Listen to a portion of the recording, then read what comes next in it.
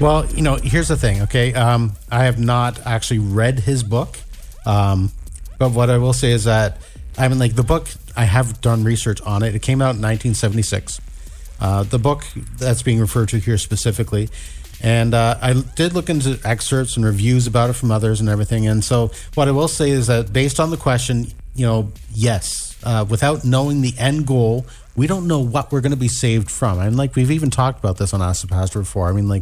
What's the sense of sharing the gospel if you're not telling them what they're being saved from, mm-hmm. right? Mm-hmm. And that's what the main point of what he's saying here is, it's great to, share the love and everything of Jesus, but if you're not telling them what they're being saved from, you're not basically sharing the whole story. You're just giving half the story. Yeah. And so that's kind of what I'm getting that he's leaning towards, that, you can have misinterpreted information if you don't, have that kind of stuff in place. It can lead to false teaching. This is why we do detailed study of Scripture to ensure that we don't get led astray.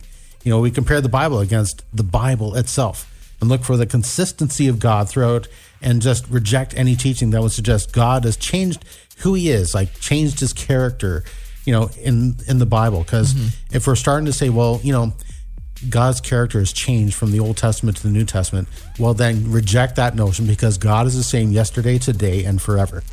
So let me ask you this question too. So the title of the book, Before the Last Battle, Armageddon, dramatic prophetic events about to happen to this planet. Not to throw it, because I don't know the character, the person that wrote it. I don't know what the contents of the book are. But sometimes, do you feel like there's almost this fascination with the end times that can almost go to an unhealthy level? Well, sure. Every generation has done that. I remember back when I was in Bible school, that was when, the war in Iraq happened. And the end is near. Yeah. Literally, you heard it. Everybody was panicking because it started happening as I was leaving high school, and people were like, "Oh, the draft is coming, maybe," and Oh, really? Eh? Yeah. People were worried about getting drafted into the military, and they were worried that this is going to be the big lead into the end times and all this kind of stuff. And here we are in 2022 worrying about other things that might be leading to the end times, and gas prices. Yeah, World War I, worried about it. World War II, worried about it. Yeah. The Korean War, Vietnam, all these different things have all worried about it, and yet we're still here. It's so true. I feel that sometimes, though, when we have these big dramatic things, it takes the focus off of the things that are important and kind of puts it onto, the speculation of the details when it comes to the end times. And I do feel like there is a danger in that.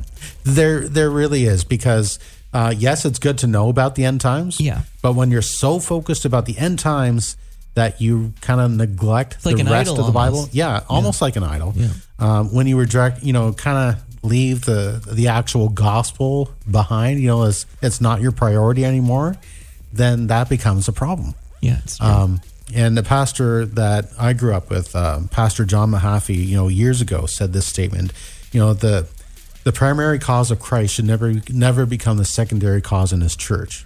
And what was the primary cause of Christ? To share the gospel. So, that should be our focus. And I believe that this is what, Mr. Bloomfield has also been kind of focusing on is, before the last battle. Well, what's before the last battle? Sharing the gospel so that no one's left behind.